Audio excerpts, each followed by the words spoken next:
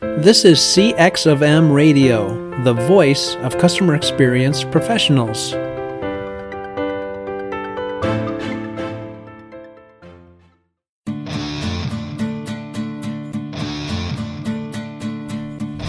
Welcome to another episode of the Tom and Bob Show, where each week we discuss best practices in the field of customer experience management.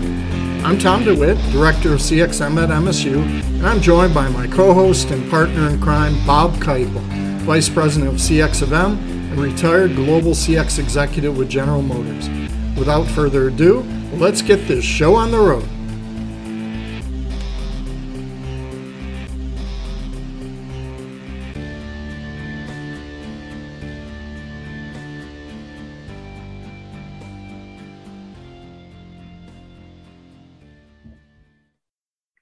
The world was a much better place with David Robbins in it.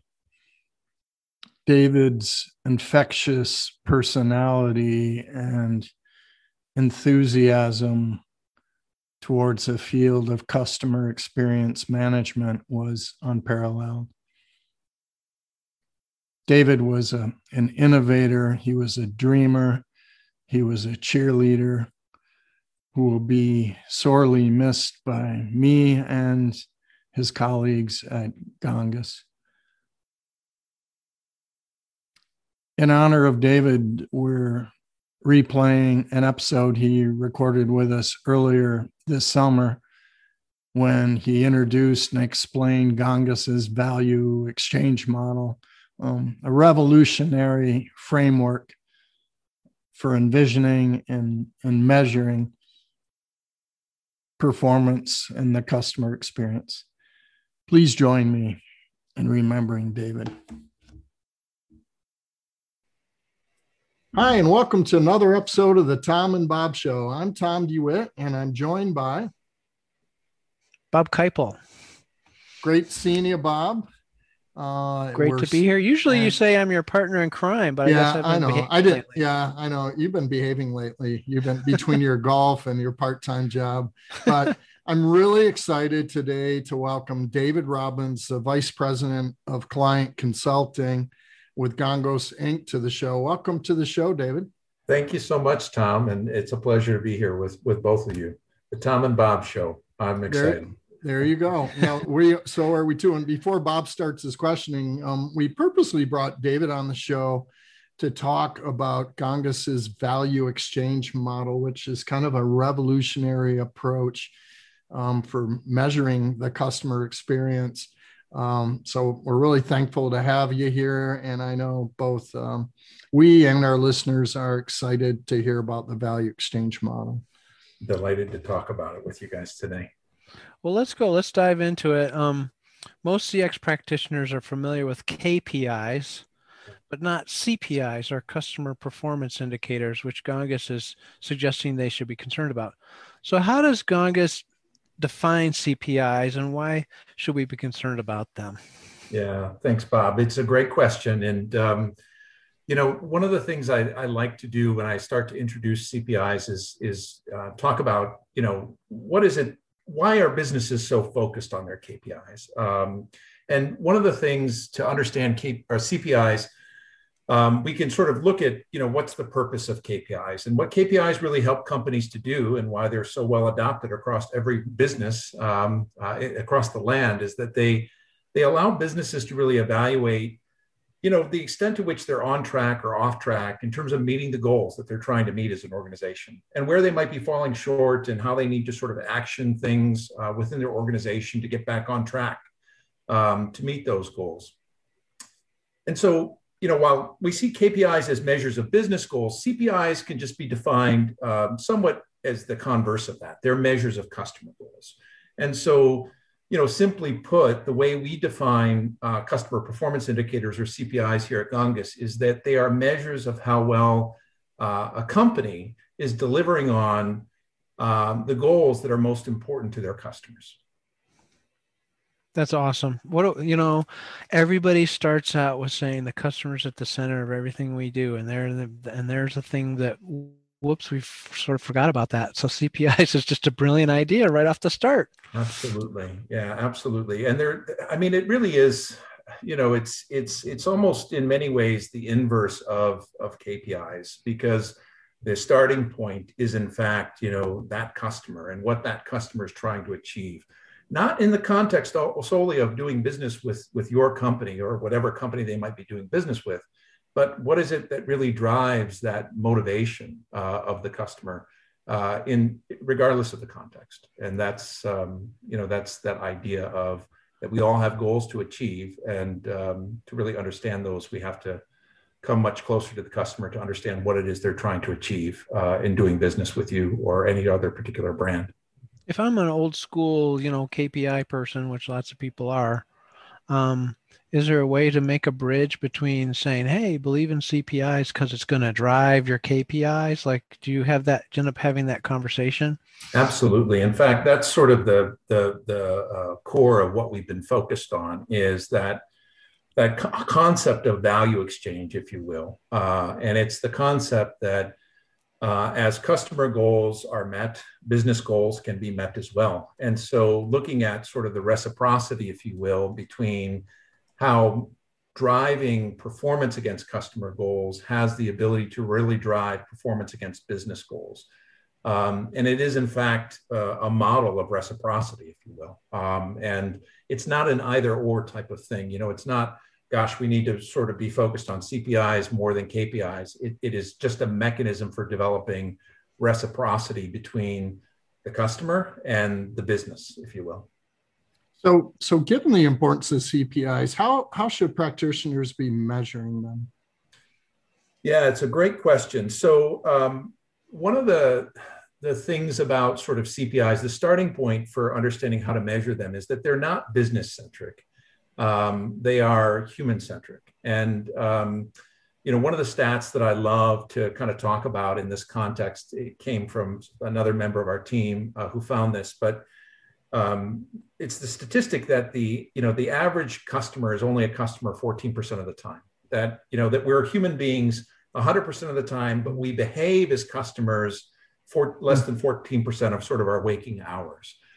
And so based on our work sort of in this area of CPIs, we believe that CPIs need to be measured from a human-centered sort of understanding, right? Not an industry-centered understanding of the customer, but a true sort of human-centered understanding of what customers are trying to achieve, again, in doing business with any company, regardless of the context. And based on the work that we've done in this area, we've looked into all kinds of work that's been done in the area of human needs, human motivation, human behavior. And what we found through this process was a list of, or a group of goals that are universal to all customers, regardless of the business context. And they sort of break down into three sort of buckets, if you will, quite cleanly. One is sort of that functional bucket, which I think most businesses can really understand quite well. It's the concept of saving the customer time, saving the customer money, providing sort of an enormous range of options, right? All of those functional sort of goals that customers have and that make them their way into the transactions that customers have with businesses of all types. And then sort of beyond those functional goals, though, are those emotional goals that customers also have. Again, regardless of the context, feeling good, finding sources of motivation, reducing risk and anxiety on the part of the customer are examples of CPIs that we've identified. And I love sort of that reducing risk and anxiety, and it sort of goes against one of those functional goals that I mentioned up above, which is, as consumers, we live in such a choice-rich society or world, I guess is the best way to think about it, that reducing risk is an emotional goal that customers have oftentimes. And really, how can you mitigate the risk of doing business with you? There's so many other options. Why should I do business with you? That risk mitigation is sort of that emotional goal. And then the third sort of area is social. And what we see sort of in the domain of social goals are that there are a couple of key ones that are universal to all customers. Again, not in every context, right? It's not that if I'm going to the drugstore and doing business at the drugstore, that all of these goals creep into that transaction, if you will. But this is what motivates my behavior as a human being in totality. And what really CPIs help us to understand is contextually where certain goals are more important than other goals. And that's ultimately the focus of what we're doing from a CPI perspective and how we measure them. So, sorry, I just go want ahead, some Bob. to clarify. For social goals, you don't mean literally like, are they going to go post on Facebook or something like that? No, no, no, no. It's a great clarification, Bob. By social goals, we don't necessarily mean sort of like social media, the digital side of social life, if you will. What we're really kind of defining as social goals would be things like helping others, sort of that sense of altruism that we have that comes out in certain contexts, not in all contexts. You see that a lot actually in corporate America today, where their customers are demanding that they start to take positions on things, right, and act in more socially conscious ways. And so helping others is oftentimes reflective of that. Connecting with others, and you see this a lot in sort of customer communities that get created, right, often organically, and the extent to which you can connect with others around with shared interests and passions, and as well sort of that idea of finding that sense of belonging. This is why brands are so important. People can see themselves in the brands that they do business with. And so finding sort of that sense of belonging is another social sort of aspirational goal that drives human behavior. So, David, do you see across these three different dimensions, under what circumstances do you see the weights of importance of each one of those categories changing? Is it more situational? Is it more industry specific? Like if we look at healthcare versus retail, or is it like when you're buying a car as opposed to having it serviced, or when might those change? Yeah, it's a great question. So I think there's two ways, two sort of ways to kind of think about this. One is at a brand level, depending upon sort of a brand's proposition or company's proposition to the consumer, they could be tapping more into goals that are important, like more emotional goals. I'll give you an example of one of the brands that we've looked at, which is in the luxury space, Louis Vuitton. Louis Vuitton's a brand that we've studied in this space. And what we can see with Louis Vuitton, for example, is that their customer goals are largely emotional in nature, right? So the vast majority of the weight in terms of the goals that the customers of Louis Vuitton have are emotional fulfillment based goals. Now, there are some functional sort of things that come up, right? There are some social things that come up, but generally speaking, we see sort of that brand being driven heavily by the emotional goals of their customers. In other cases, another example of that, by the way, would be like Peloton, another sort of brand that we see that's driven much more emotionally. If you look at sort of things like banking, right, or insurance, or those types of sectors, what you see is that some of those functional goals become much more dominant within those sectors. So we see, to your question, different weights that customers apply to these goals depending upon the sector, or even different brands within the sector, if you will. The other thing that I think is really interesting is that, there's a lot of variability in human beings, right? There are different types of customers, if you will. Some customers have a very sort of transactional view of brands. And those customers that sort of have a very materialistic view of brands, oftentimes we see the importance of functional goals being much more important to that group of customers. On the other hand, you have sort of this emerging class of customers that's growing and growing in size, sort of these post-materialist types of customers, right? That are looking beyond the material nature of their relationship with companies and thinking about other things, really placing weight on other things. And in that regard, what you see amongst those types of customers is that the emotional goals and social goals can become much more important, even if the brand might be a highly transactional type of brand, or the customer might be in a highly transactional type of relationship with that particular company. So I think you see it at both levels. You see it sort of at the human level, and you see it at the company level, the corporate level, if you will. Fascinating. So I want to jump back. Not that I haven't been listening about CPI. I'm not Copernicus over here. I'm enlightened now, but I want to jump back to KPIs a little bit, just briefly, because we do live in a world of KPIs. There's a lot of them out there in the CX space, like NPS and CSAT and customer lifetime value and more. Which of those should be focused on and why, if you were to sort of offer up some advice based on your sort of newfound perspective here? Yeah, it's such a great question. I'm not, I'm hard pressed to kind of give you a single answer, but I'll sort of lead with what I think sort of we would lead with, right? What we think is most important today. And that would be, elevating the importance of KPIs that have more of a direct financial component to them and connect to the customer. So in that case, customer lifetime value would sort of rise to the top amongst sort of the list that you had identified, Bob. Mm-hmm. And, one of the things that, one of the reasons why we think that's so important is that when we look into all of the work that we've done in this area, what we can see is that the vast majority of companies are only receiving a fraction of the value possible from their customer base. And it's because they're only delivering a fraction of the value to them that they're looking for. And so customer lifetime value gives us a way of operationalizing, if you will, value exchange in very concrete ways so that we can say, my goodness, if you help to make your customers' lives simpler, and you can do that in a myriad of ways, what is the return on investment in terms of growing lifetime value as you drive improvements in helping the customer to achieve that simple goal of making their life simpler? So there's this direct relationship, if you will, between customer lifetime value, which has a clear financial component to it, right? It's helping us to understand those behaviors around customers that are more likely to buy from you, buy more often from you, and continue to buy from you over time, right? It sort of takes that behavioral component into account, and we think that's really important.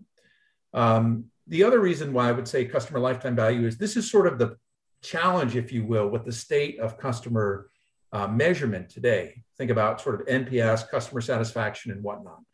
There tends to be, in most businesses, a missing link between those types of KPIs and customer behavior. And it doesn't mean that they're bad KPIs. It just means that perhaps they're not designed to do that, right? That they're designed to sort of do other things. And one of the things that I think we found very interesting, when we started this work early last year, in earnest, was this recognition by others. So, for example, Forrester came out with a paper in 2020 that was talking about, from a corporate perspective, and particularly from a CX perspective, that value to the customer measures would become much more important over the coming years on company scorecards. And they would solve that need that so many businesses have around tying customer measurement to financial measurement or business success, if you will.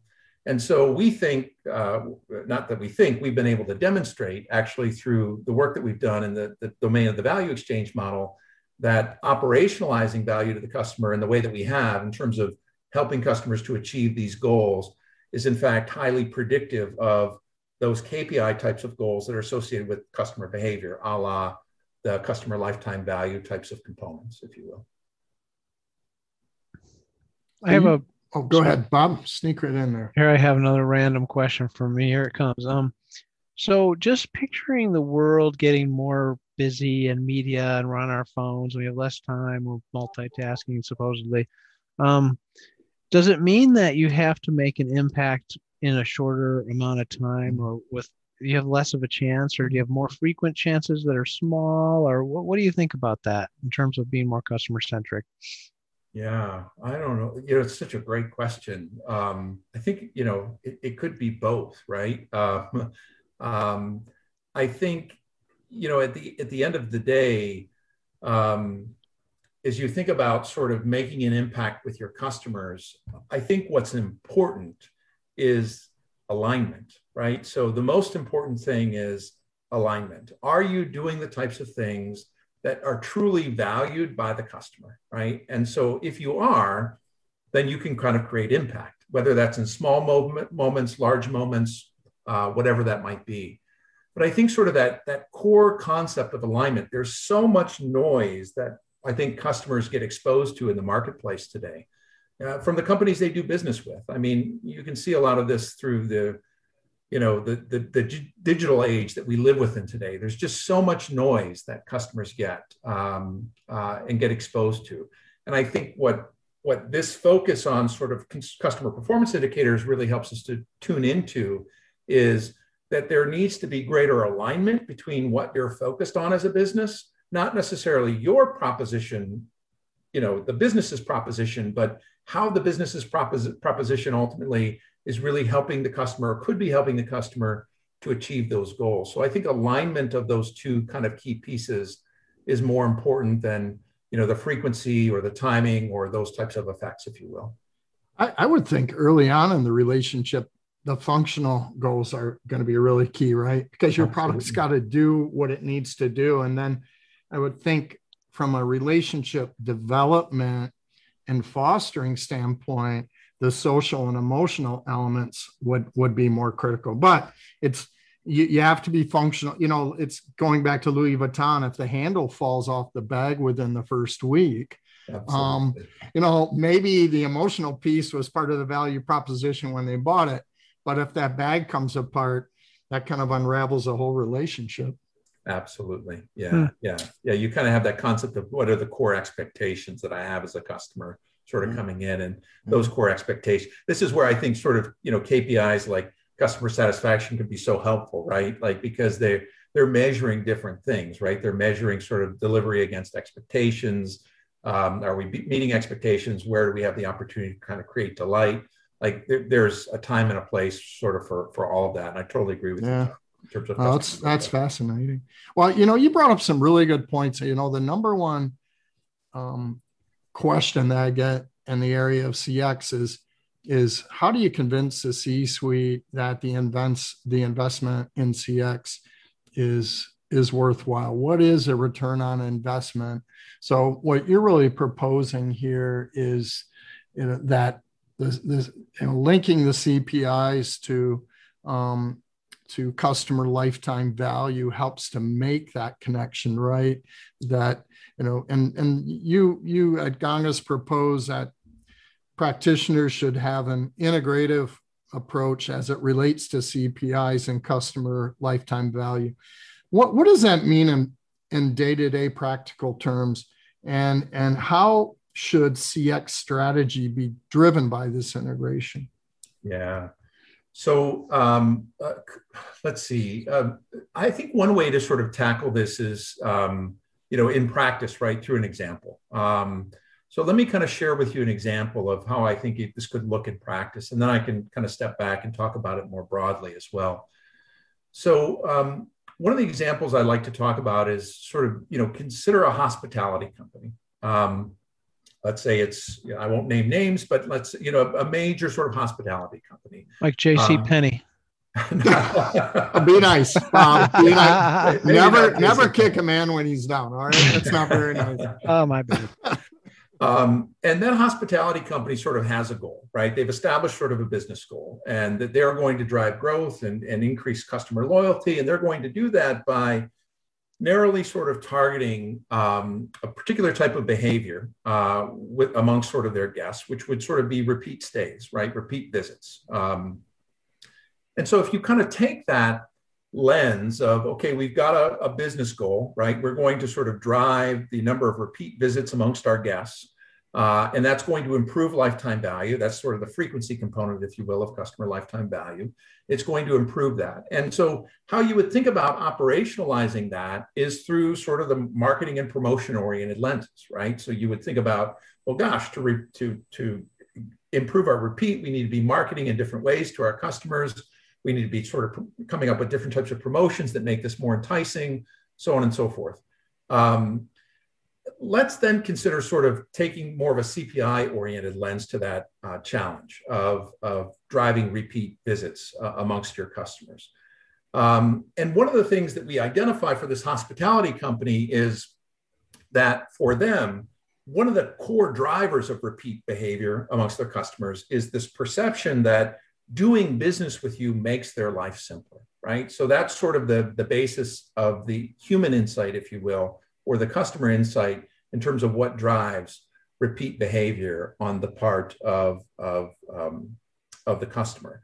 And so what that does is it does two key things, right? It begins to kind of inform marketing and promotional efforts around a clear goal that the customer has, that if you help them to achieve that goal, making their life simpler, you can drive that behavioral outcome amongst your guests. Mm-hmm. The other thing that it does, and I think this is a really important piece, is it has the ability to empower the front lines, right? Those people that are serving your guests day in and day out, around sort of that focus around that our customers want their lives to be made simpler. You are empowered to do anything within your ability to make that happen, right? So it's not just happening at a corporate level, but you're galvanizing focus around what will drive that behavior throughout all aspects of your organization. I think that's one of the things with CPIs that we believe is very powerful, is that, you know, an employee working on the front lines can find that far more understandable and approachable if you can sort of express it in a simple human way than sort of these complex business concepts that often get diluted as you move from the corporate level down to sort of the levels of the front line of the organization. So I think that's just one sort of simple example. And, you know, what does that mean? So just to kind of stick with the example for a minute, you know, how do you ultimately sort of begin to promote and market and service your customers in ways that make their life simpler? Well, that's the cool thing with CPIs is you can unpack that. You can unpack what does that construct, that idea mean to the customer. It means that customers want to leave things to you. Don't put things on me as a customer. That makes my life more complicated. So what can you do for your customer that your customer is doing for you today? That's sort of a simple thing. How can you build automation into the proposition? So if you're trying to drive repeat stays, how can you make through automation it easier? Can you start to look at reserving your next day when you're done? And certain hospitality companies, I think, do a great job of this, and others don't. And the list goes on in terms of examples. So I think that's through an example perspective, that's one way in which I think CPIs really come to life in practice, is it creates a galvanized sense of focus around what are we trying to achieve? What goal are we helping our customers try to achieve in relation to the behavior or business outcome that we're trying to affect? And how do we begin to orient as a company around that goal or a handful of goals that are most critical to the behaviors that we're trying to affect that will essentially impact our top and bottom line growth? Yeah, I mean, you know, as you were talking, I'm thinking, what a great framework for strategy development, and what a great way to involve your frontline people, because they're going to be the ones that will be able to identify the different means. You know, how do we improve the functional element? How do we improve the emotional element? How do we improve the social element? And so I can think of brainstorming sessions coming out of that as they devise and develop strategies. And I think the other thing that's kind of intriguing about this too is the more long-term nature in terms of the impact. I think fundamentally we know that experiences will have a more long-term effect than a promotional campaign, but by breaking this down into those three domains and actually devising and executing strategies will have a longer term impact on customer behavior. Yeah, you talk about building relationships, I mean, this is all about kind of making your whole organization have a better emotional IQ, basically. And that can't do anything but help the relationship if you know your customers better and you're trying to serve them from their point of view. So it's so strong. Yeah, very, very, very cool. Very cool. Well, I was just going to add that one of the things that one of our motivations for this work is, we've been working in the space of customer centricity at Ganges for, over 30 years now in different forms over that period of time. I mean, now it's a much broader construct than it was, even 10 years ago. And one of the challenges that we often see in working with companies, through the custom work that we do, the consultancy that we sort of bring to the table around different types of initiatives for them, is the ability to kind of operationalize it from a corporate perspective in meaningful ways. And one of the sort of driving forces behind the development of the value exchange model and CPIs in particular was to come up with a better way of beginning to operationalize what does it look like to be customer obsessed, customer centric within your organization, and how does that ultimately impact your business. And so it's really cool. It's been a really sort of fun journey for us to explore all this and then develop sort of a solution that allows sort of businesses to really operationalize customer centricity in more meaningful ways within their organizations. Thanks so much for sharing out today, David. I know I think you've unearthed some follow-up discussions on other topics that we'll have to have. My pleasure. It's great. Thanks so much for having me, Tom and Bob. Yeah, don't get us confused. Yeah, don't get us confused with the other show, The Pretenders. Exactly. The real Tom and Bob show. And listeners, those of you out there who've really turned in to listen, I hope you enjoyed today's episode. It was truly a valuable contribution. Thanks again, David. Look forward to talking to you again. Thank you both. Thanks for listening to this episode of the Tom and Bob Show. If you enjoyed the podcast, please tell your friends and share it on LinkedIn and Twitter. If you have any ideas or suggestions for future podcasts, send us a message. We'd love to hear from you. After all, you're our customer. Thanks for joining us for this session of CX of M Radio. Be sure to rate, review, and subscribe to the show, and visit cxofm.org for more resources.